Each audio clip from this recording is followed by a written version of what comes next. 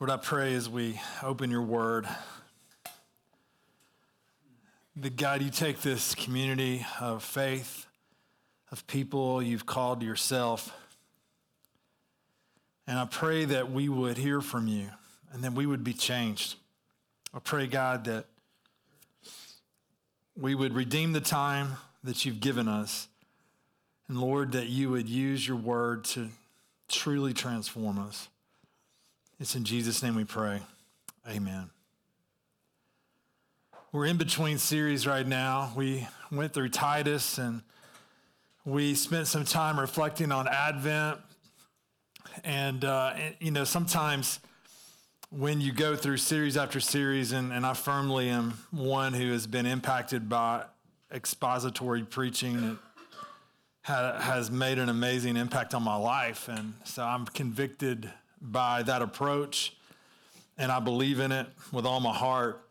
But the heart of exposition is seeking to be faithful to the text and to preach it in a way that is consistent with what the intent is.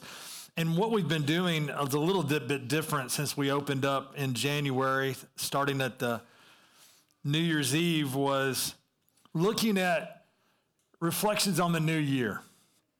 And we looked at Philippians 3 about 2 weeks ago.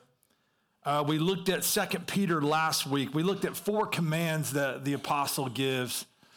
And we thought about those commands as it relates to jumping into a new year. We talked about living diligent, living considering God's patience, living established, living growing. And I want to ask you a question as we get started today. How are we going to do that apart from a regular, steady diet in God's word? And I want us to think about, as we get going again, with the new year, and we're still early enough in it to be thinking about those things. And what I want to do this morning is explore various passages to look at the influence of the Word of God in our spiritual journey, the importance of the Word of God. I want to start in the Gospel of John. And as we start in the Gospel of John, I want you to turn over to John chapter 17. And the question I want you to ask yourself as we get started today, and I want you to be honest with yourself, is the Word of God shaping your life? Is it shaping your life on a regular basis? It's sort of, you get nervous sometimes. I don't know about you, but going to the doctor or going to anywhere where you get in trouble, like how have you been eating? Or have you been flossing? Or I remember my dentist in Chattanooga when I was a kid, Wiley Carr, and I would go in confessing. I haven't flossed. I'm sorry. Please forgive me. Let's get it out of the way. Let's just be honest. And maybe you do that when you get a physical. I've eaten way too many oatmeal cream pies. Whatever it is for you, you may go in saying, I haven't eaten enough vegetables. I'm not drinking enough water. But I want you to think about something. How is your spiritual diet? Could it be, I wondered this morning if you're sitting in your chair thinking, I'm stagnant in my spiritual life. And I want you to ask yourself the question, why might that be? And I want to encourage you this morning. I've been in situations where spiritual disciplines were taught, where I felt beat up, and I felt almost this legalistic sense of what I had to do more of. I pray today that we would get a view of the Word of God that would captivate our heart, that it would help us to see the goodness and the grace of God, that would move us to the kindness of God and how he's revealed himself. And it would compel us to love him and to seek him in his word, not out of simple duty, but out of love and out of a desire of fellowship for him. And that can only happen by the Holy Spirit of God. This morning, John 17, I've entitled this message, The Sanctifying Power of the Word. The sanctifying power of the Word. And what we're going to do, and starting in John chapter 17, we're going to read verse 13 down to verse 17. But now I'm coming to you, and these things I speak in the world that they may have joy, my joy, fulfilled in themselves. This is a remarkable verse. Jesus praying to his Father. I'm coming to you. These things I speak in the world that they may have my joy fulfilled in themselves. Do you realize that that's speaking not only of believers before us, but it's speaking of us here in this room? That Jesus desires that we experience his joy. And if we follow the context, how might that be? What might be the means through which God has designed that we experience his joy, the joy that Christ walked in? He says, I have given them your word, and the world has hated them because they are not of the world, just as I am not of the world. I do not ask that you take them out of the world, but that you keep them from the evil one. They are not of the world, just as I am not of the world. Sanctify them in the truth. Your word is truth. I want us to think about this passage for a second. Sanctify them in the truth. Your word is truth. When we look at verse 13, we begin this joy that Jesus speaks about. And then in verse 14, I have given them your word. When we think of the word sanctify, the word sanctify is really a word worth pondering and considering. It's like, I was looking at one commentator on the meaning of this word. Sanctify, like holy, comes from a Hebrew root meaning separate. That holiness in its separation from sin and its dedication to the way of righteousness. Separation from sin, dedication to the way of righteousness. If you took that idea of the word and brought it back into what Jesus says, you would be left with the idea of grow them in holiness, lead them in righteousness, in separation, in the truth. Your word is truth. A great preacher of the word, Warren Wiersbe, once said, the means of their sanctification, no less than the means of their protection, is the word of God. And this morning, I want us to look at the sanctifying power of the word, and I want us to consider what this looks like practically. What does this look like in the day-to-day? As we live dependent and yielded to the word of God, in what way, or what are some of the ways that God's word brings about sanctifying power within our lives? How do we examine this? How do we consider this?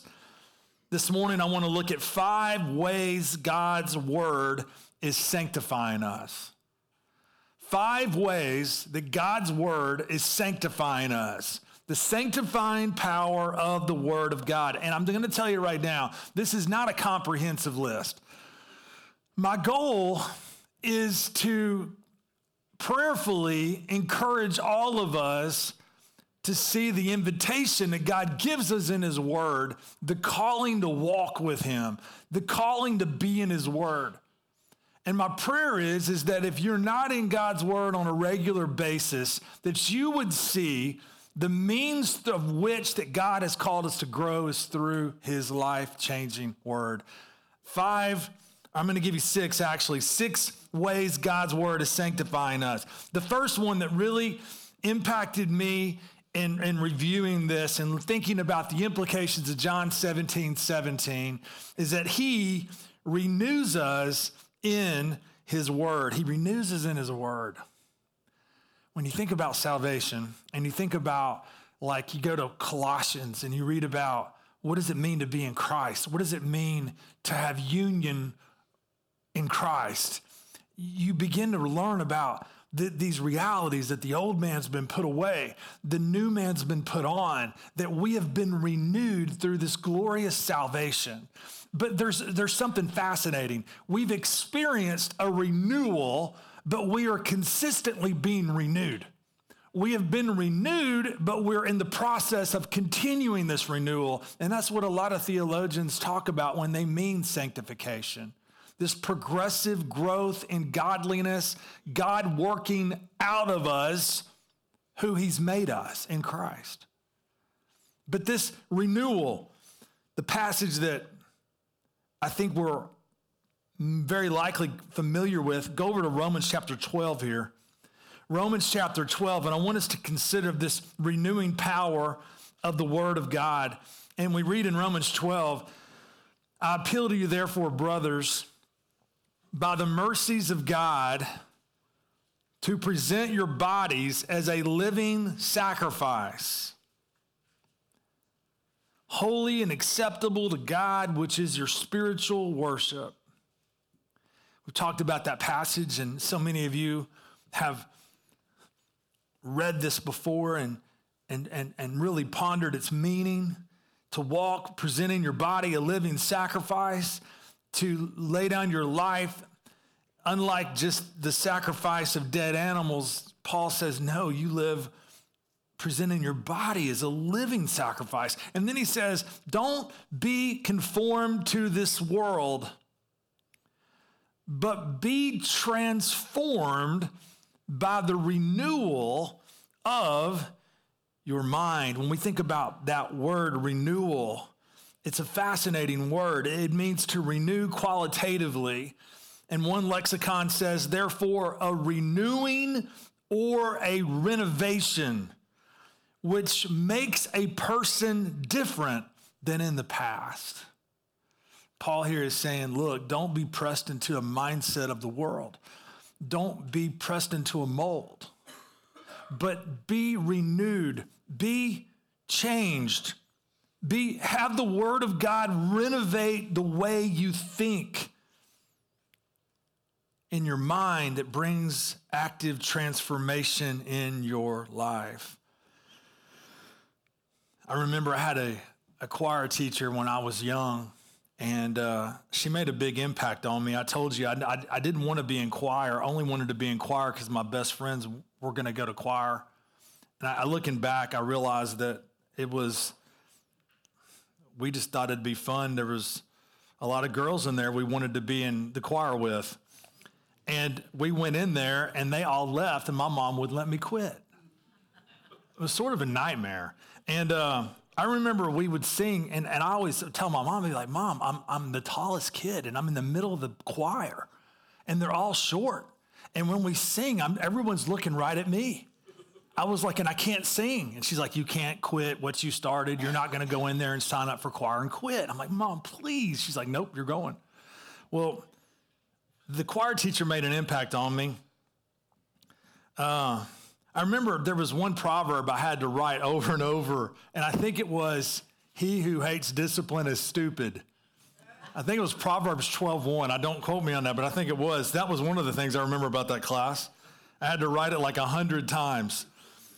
But I remember one of the things that she impacted me on that I was listening was the proverb in Proverbs 23:7.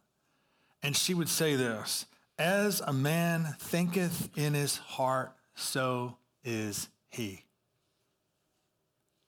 As a man thinketh in his heart, so is he. I'm curious, like, how you're thinking in your heart.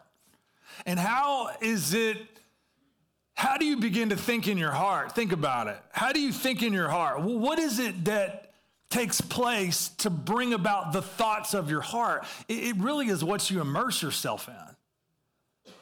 You know, it's sort of convicting, I think, if we're all challenged with the idea that what we immerse ourselves in is going to have great impacts on the way we think about life.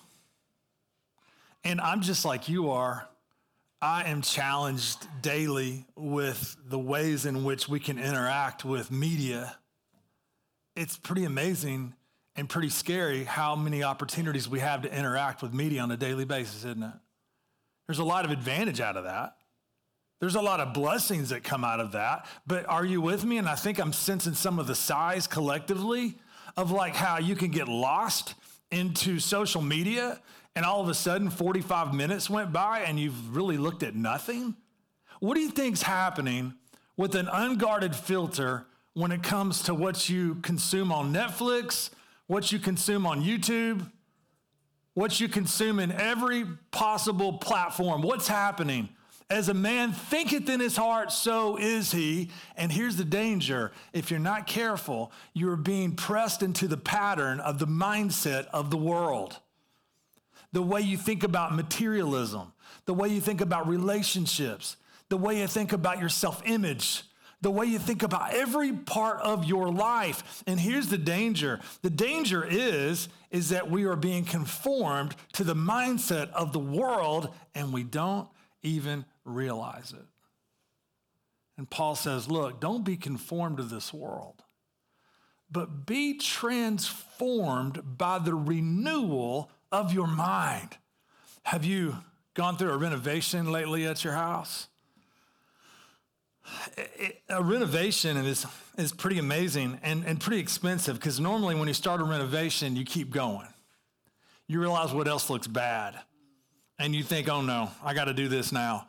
But I remember the first house I ever had my name on the mortgage. I had a bathroom that needed a lot of work. And everything in that bathroom came out.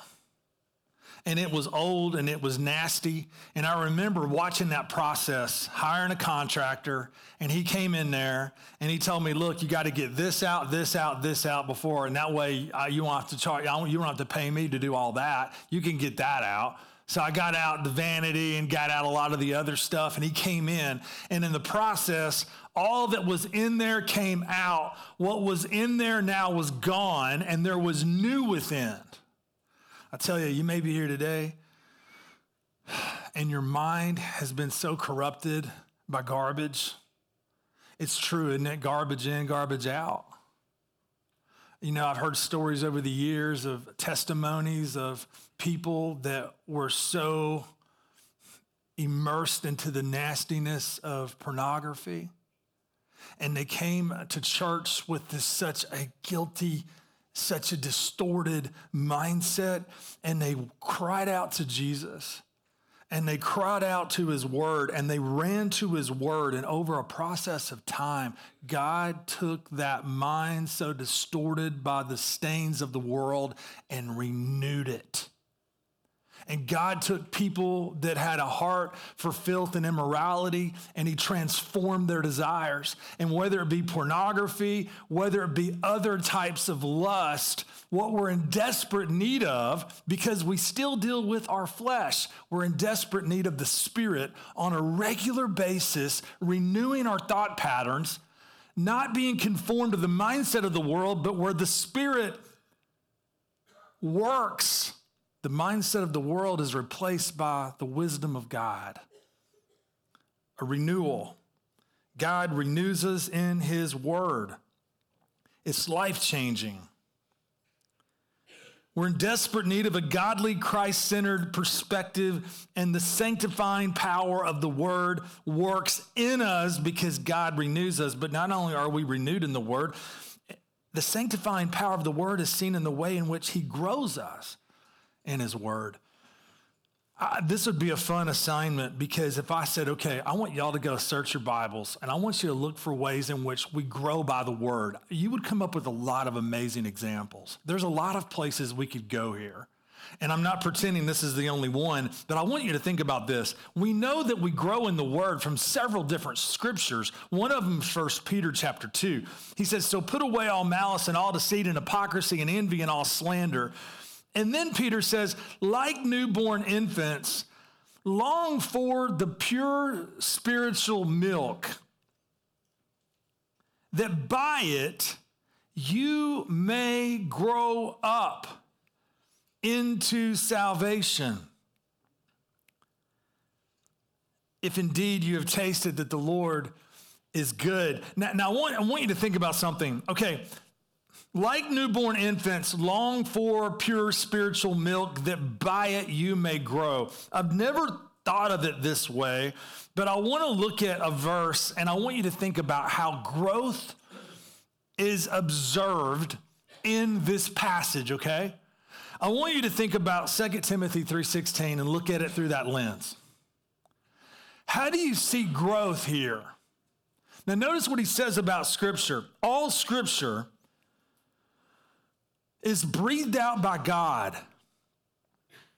and profitable for teaching or instruction, for reproof, for correction, and for training in righteousness, that the man of God may be complete, equipped for every good work. Now, if you go back into this verse, look at the first one. What is it profitable for? What's the first one, class? Profitable for what?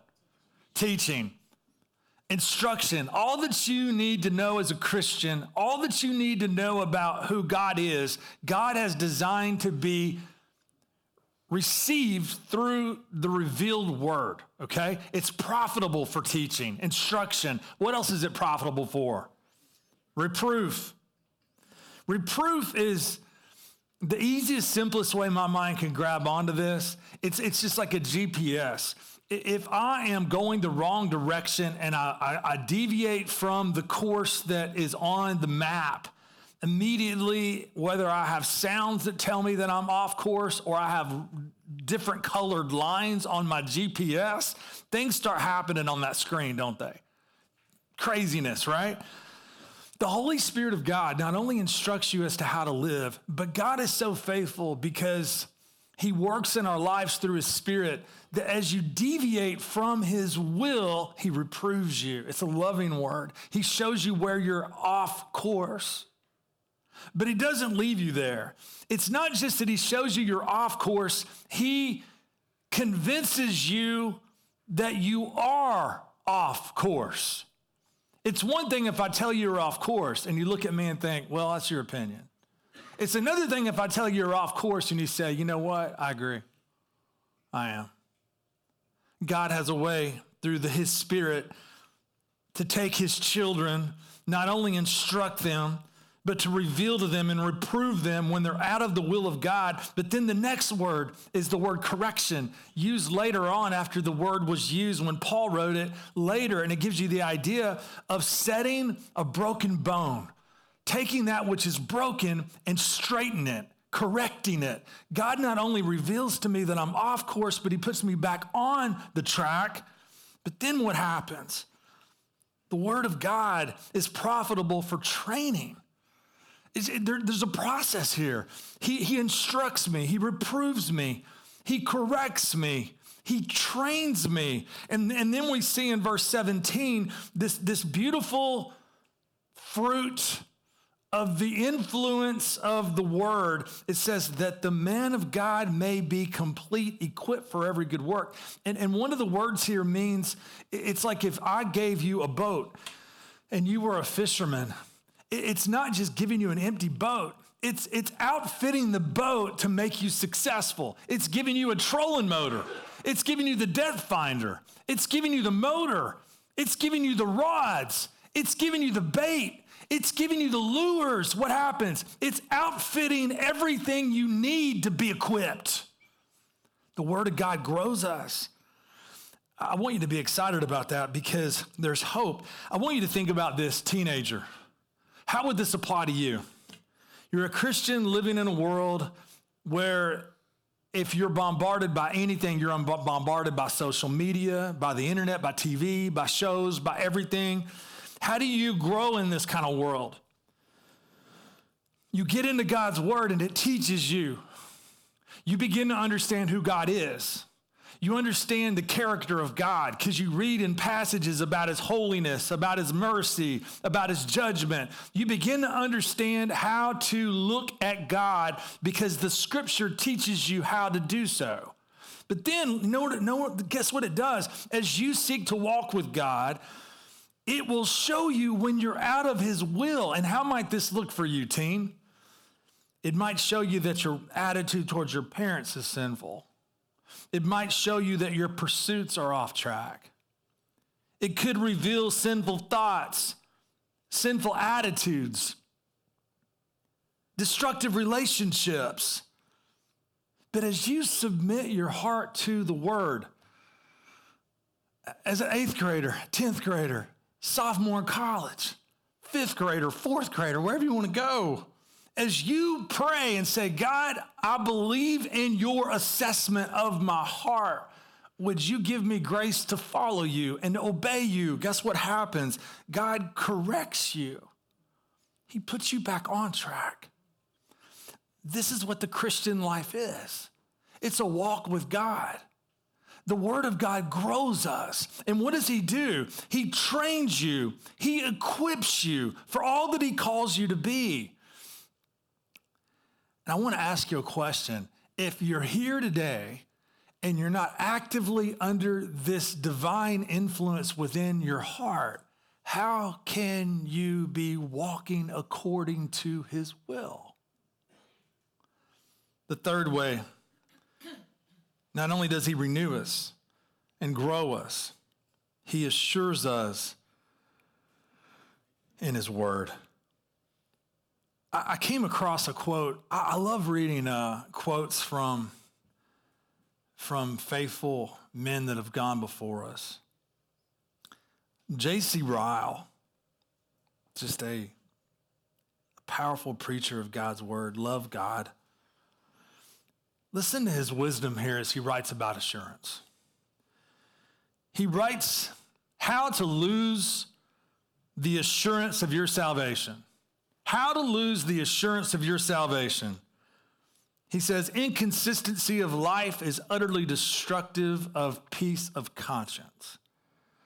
The two things are incompatible. They cannot and they will not go together. If you will have your besetting sins and cannot make up your minds to give them up, if you will shrink from cutting off the right hand and plucking out the right eye when occasion requires it, I will engage, you will have no assurance. A vacillating walk, a backwardness to take a bold and decided line, a readiness to conform to the world, a hesitating witness for Christ, a lingering tone of religion, a clinching from a high standard of holiness and spiritual life, all these make up a sure receipt for bringing a blight upon the garden of your soul. Ryle says, vacillating walk, a readiness of conformity, a lingering tone of religion, a clinching from a high standard of holiness and spiritual life. And I'll tell you this, from my own experience, in my own journey of walking with Christ, these realities are void of God's word. You ever notice that? You can't tolerate besetting sin and have an active devotional life. It just doesn't work. You can't do it. It's impossible because your heart is drawn in a different direction than running to the scripture. And all of these I want to encourage you with here. Today you may be here, and the reason you're not living out of a joyful assurance is due to the fact that you're not regularly in the Word of God. You live, and if someone says, do you profess Christ? You would say amen. But if someone said, are you living joyfully assured that you are a Christian? You would look, maybe put your head down and say, I long for that, but I'm not. And I want to encourage us. This assurance comes from whom? Paul says the Spirit himself bears witness with our spirit that we are the children of God. I want you to think about that. As we embrace the Word of God, how does that bear witness with our spirit? How does the Spirit use the Word to bear witness with our spirit that we're children of God. I want you to consider this. Think about a passage like James 1, where James says, put away all filthiness and rampant wickedness. Receive with meekness the implanted word. And then he says, which is able to save your souls. And I would encourage you to consider that the salvation he's speaking about in this verse is not justification. He's speaking about the Christian who is regularly rescued by the word of God. I love this. James is saying, look, put away filthiness, rampant wickedness. Receive with meekness, with teachability, the implanted word that God has put within you, which is able to rescue you. You move down a couple of verses and you see another reality in verse 25. But the one who looks into the perfect law, the law of liberty, and perseveres, being no hearer who forgets, but a doer who acts, he will be blessed in his doing. Here's the encouragement. As you walk with Christ in the word daily, you know what begins to happen? You begin to experience the rescuing influence of the Spirit in your inability. Those people that you struggle with loving, God begins to rescue you as you look to him in his word. The trials that you face that you don't know how to process, God begins to rescue you by giving you wisdom in your circumstances. You go on and on and on, and what happens? You experience liberty. Liberty, a liberty that does not come apart from the word. Does that make sense? Yes, you can profess Christ, you can go to church, but here we're talking about a fellowship with God in his word that as you walk in, you experience a liberty that the people who are not in it can't experience. And this rescuing coupled with this liberty is one of the ways the Spirit bears witness with our spirit that we are indeed the children of God. I'll give you an example. Paul says, the natural person does not accept the things of the Spirit of God, for they are folly to him, and he is not able to understand them because they are spiritually discerned. Does that make sense? Like the unbelieving world looks at the scripture as folly, and they don't understand it. Why? Because it takes the Spirit in order for us to understand it. And then Paul says the spiritual person judges all things, but is himself to be judged by no one. And then he says something remarkable. For who has understood the mind of the Lord so as to instruct him? But we have what? The mind of Christ. And because we have the mind of Christ, and because we have spiritual discernment as it relates to his revealed truth, the Spirit bears witness with our spirit as we're in the revelation of God. I'll give you another example. Psalm 19, we read about the word. The psalmist here is David. He says, the law of the Lord is perfect, reviving the soul. The testimony of the Lord is sure, making wise the simple. The precepts of the Lord are right, rejoicing the heart. The commandment of the Lord is pure, enlightening the eyes. The fear of the Lord is clean, enduring forever. The rules of the Lord are true and righteous altogether. Now, wait a minute.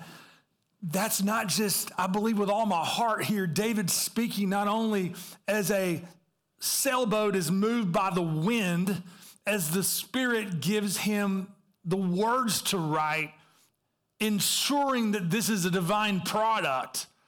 But here I believe he speaks from experience. He had had his soul revived in the word. He had experienced wisdom as a simple man. He had rejoiced in his heart. His eyes had been open to the purity of the command. as he's in the Word of God, the fear of the Lord is clean, enduring forever. He echoed the rules of the Lord are true and righteous altogether. And in his heart, as the Spirit worked, he longed for the Word of God. More to be desired are they than gold.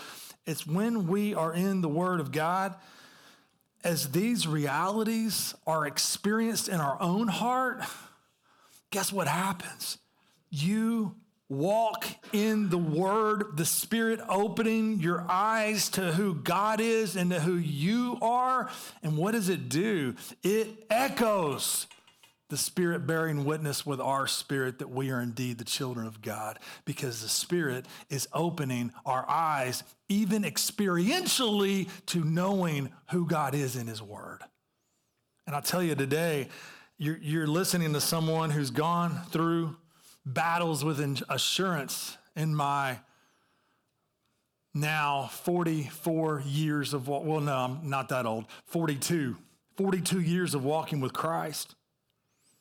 And what I've learned over that time is when I lacked assurance and I lacked the joy of assurance, I was neglecting and I was drifting away from a regular influence of the Word. But when my heart was in the Word of God and the Spirit was drawing me to him in that truth, I lived assured of who I was in Christ. Fourthly, not only does he renew us, he grows us, he assures us, he strengthens us in his Word.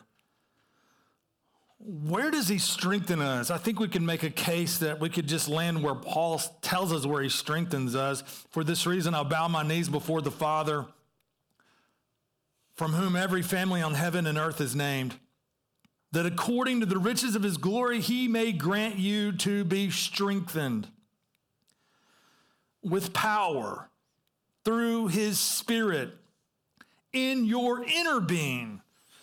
God takes his Word and he strengthens us in the inner man. He strengthens us in Christ.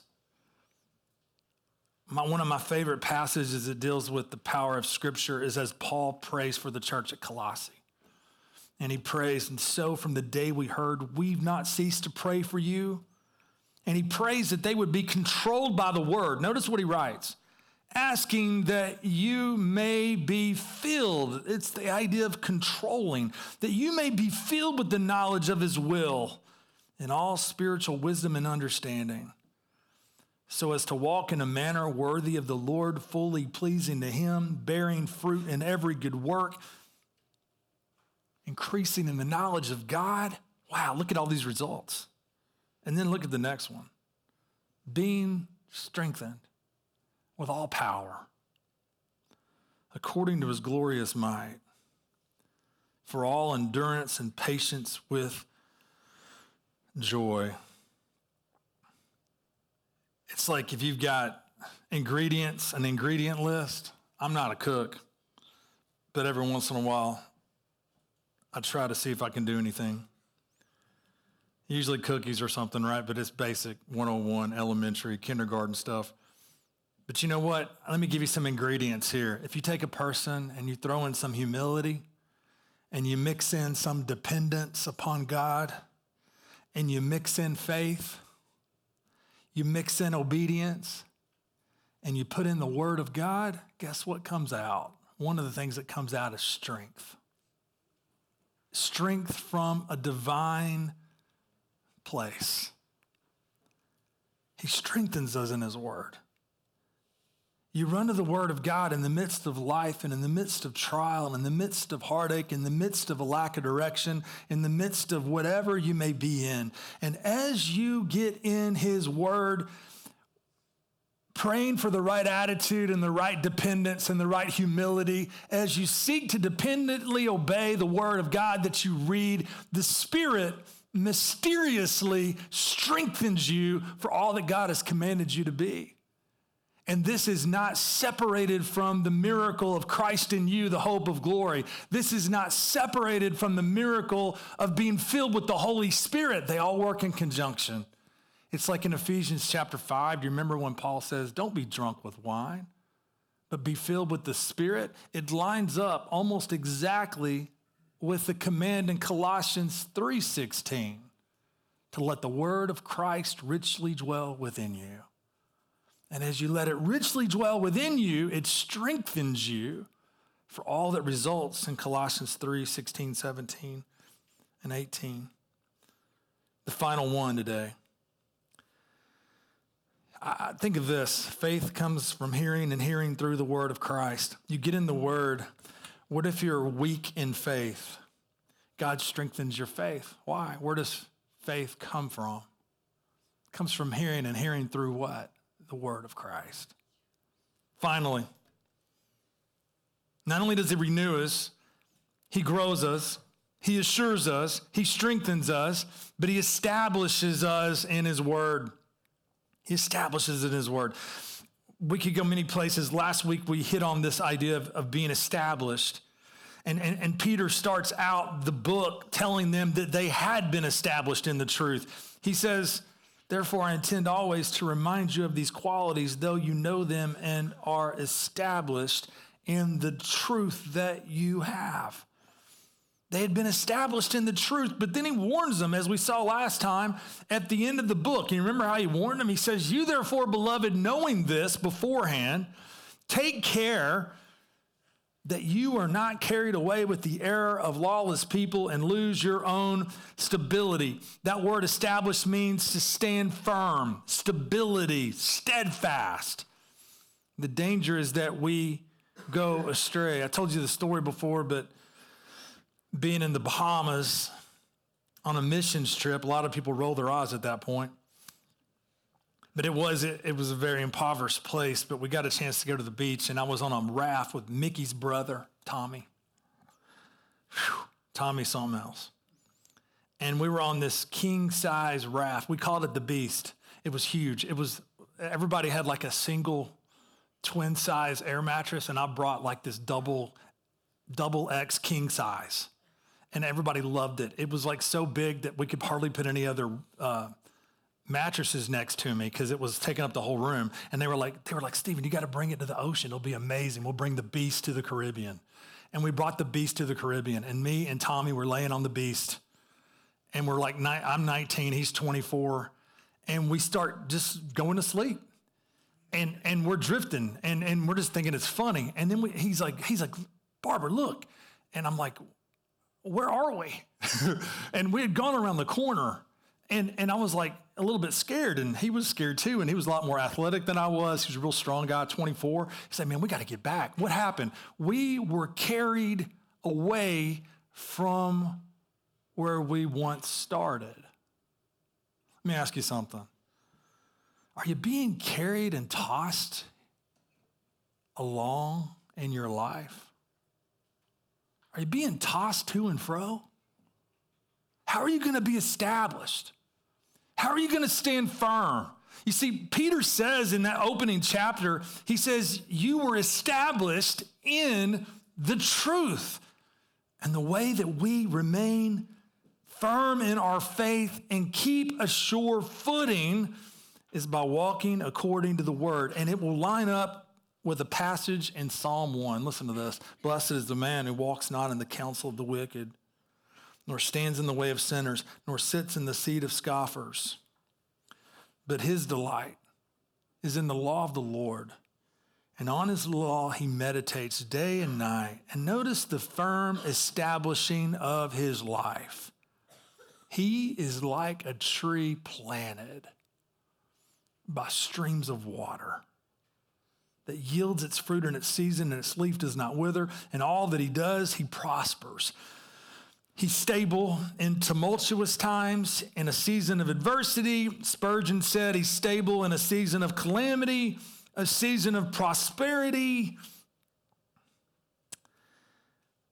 The power of the word of God. The sanctifying power of the word. He renews us, he grows us, he assures us, he strengthens us, he establishes us.